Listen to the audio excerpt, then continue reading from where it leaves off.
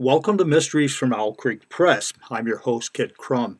Today, the audiobook giveaway is Project Deepwater, an M suspense novel. Go to owlcreekpress.com, check it out, read about it if you're interested. Drop me a line at owlcreekpress@gmail.com. I'll send you a code with instructions how to use it to get your free audio version of Project Deepwater, an M suspense novel. Great book. Now, the question is, are flying saucers from deep space? Why do they disappear sometimes when they're very visible both on radar or from the ground? Do they go to another dimension, as Albert Einstein said? Or are they man-made? In the years after the war, that would be World War I, when aviation was all the rage in Europe and North America, but the Treaty of Versailles banned the production of military aircraft in Germany, glider clubs sprang up across the country. The brothers Walter and Remer Horton, just 13 and 10 years old respectively, joined the Bonn Glider Club in 1925 and soon turned from flying kites to far more ambitious activity, experimenting on futuristic tailless aircraft known as a flying wing. Well, the idea was not unprecedented. The German aerospace engineer Hugo Junkers had patented a flying wing design in 1910. The concept is that an airplane's fuselage and tail, while they provide lateral control, add great deal of weight and drag and do not contribute to lift. A flying wing without those appendages would be vastly more efficient and thus travel farther, if it could be controlled, though.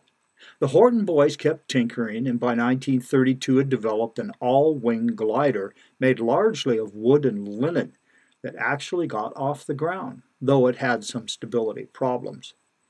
Now flash forward to 1943 when the Nazi Field Marshal Hermann Göring demanded that the Luftwaffe next bomber aircraft be able to carry a 1,000-kilogram bomb load 1,000 kilometers into enemy territory at a speed of 1,000 kilometers per second. The Horton brothers presented him with a plan for a jet-powered single-pilot flying wing. Its steel framework was covered in a plywood skin, and the wings were finished in a green protective coating. Göring awarded the brothers 500,000 Reichsmarks to develop a long-range bomber called the HO-229. Their first prototype, an unpowered glider, had a successful test flight in 1944, and a second jet engine-powered prototype took to the air the following year, establishing that a powered flying wing could be controlled in flight. In light of that feat, it's possible the third prototype of the HO-229 V3 would have flown further than any aircraft of its day. Instead, by April 1945, General George Patton's Third Army had recovered the V3 during Operation Paperclip, an effort to capture German intelligence and keep it from the Soviets. The Allies brought the Horton brothers to London for questioning. Following the war, Remer failed to find consistent work at aerospace companies in Britain before returning to Germany, where he obtained a doctorate in mathematics. He spent the rest of his life working on aircraft in Argentina. Walter, back in Germany, joined the new post-war Luftwaffe. In 1957, the U.S. Air Force created a flying disc, but found it unstable and discontinued it in 1961. Wait a minute, you said. Didn't the U.S. Air Force reverse engineer in 1947 a flying saucer that crashed near Roswell, New Mexico?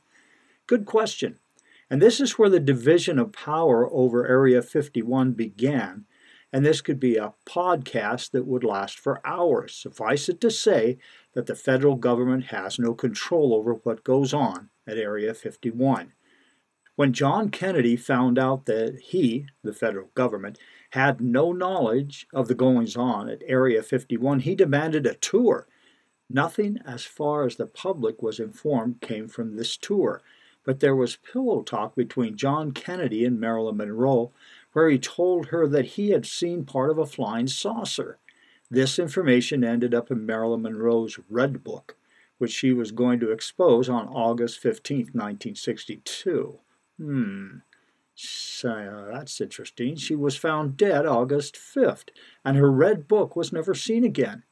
Further evidence of U.S. government and the president being out of the Area 51 loop surfaced with Bill Clinton. When he was first elected, he asked the head of the Justice Department to investigate Area 51 and find out once and for all if they were creating flying saucers.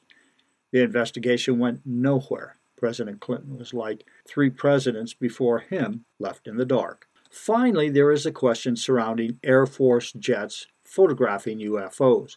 Remember that the Air Force, like the rest of the government, has no idea what is going on in Area 51. Let me say that again. The federal government, the president, has no idea what's going on in Area 51. If indeed scientists had recovered a crashed flying saucer and reverse engineered the technology, what better way to test their end of the project than to fly out U.S. Air Force jets to photograph them? So, were flying saucers man-made? Perhaps the real question is, did the research and development at Area 51 develop the incredible tech knowledge necessary to power a flying saucer, or indeed did they recover a crashed UFO and reverse engineer alien technology? Now, if you're wondering why I keep saying the government has no idea what's going on in Area 51, listen to this podcast tomorrow and I'll explain why Area 51 and the government are 2 separate entities. This is Kit Crum. Be sure to listen tomorrow, and thanks for listening today.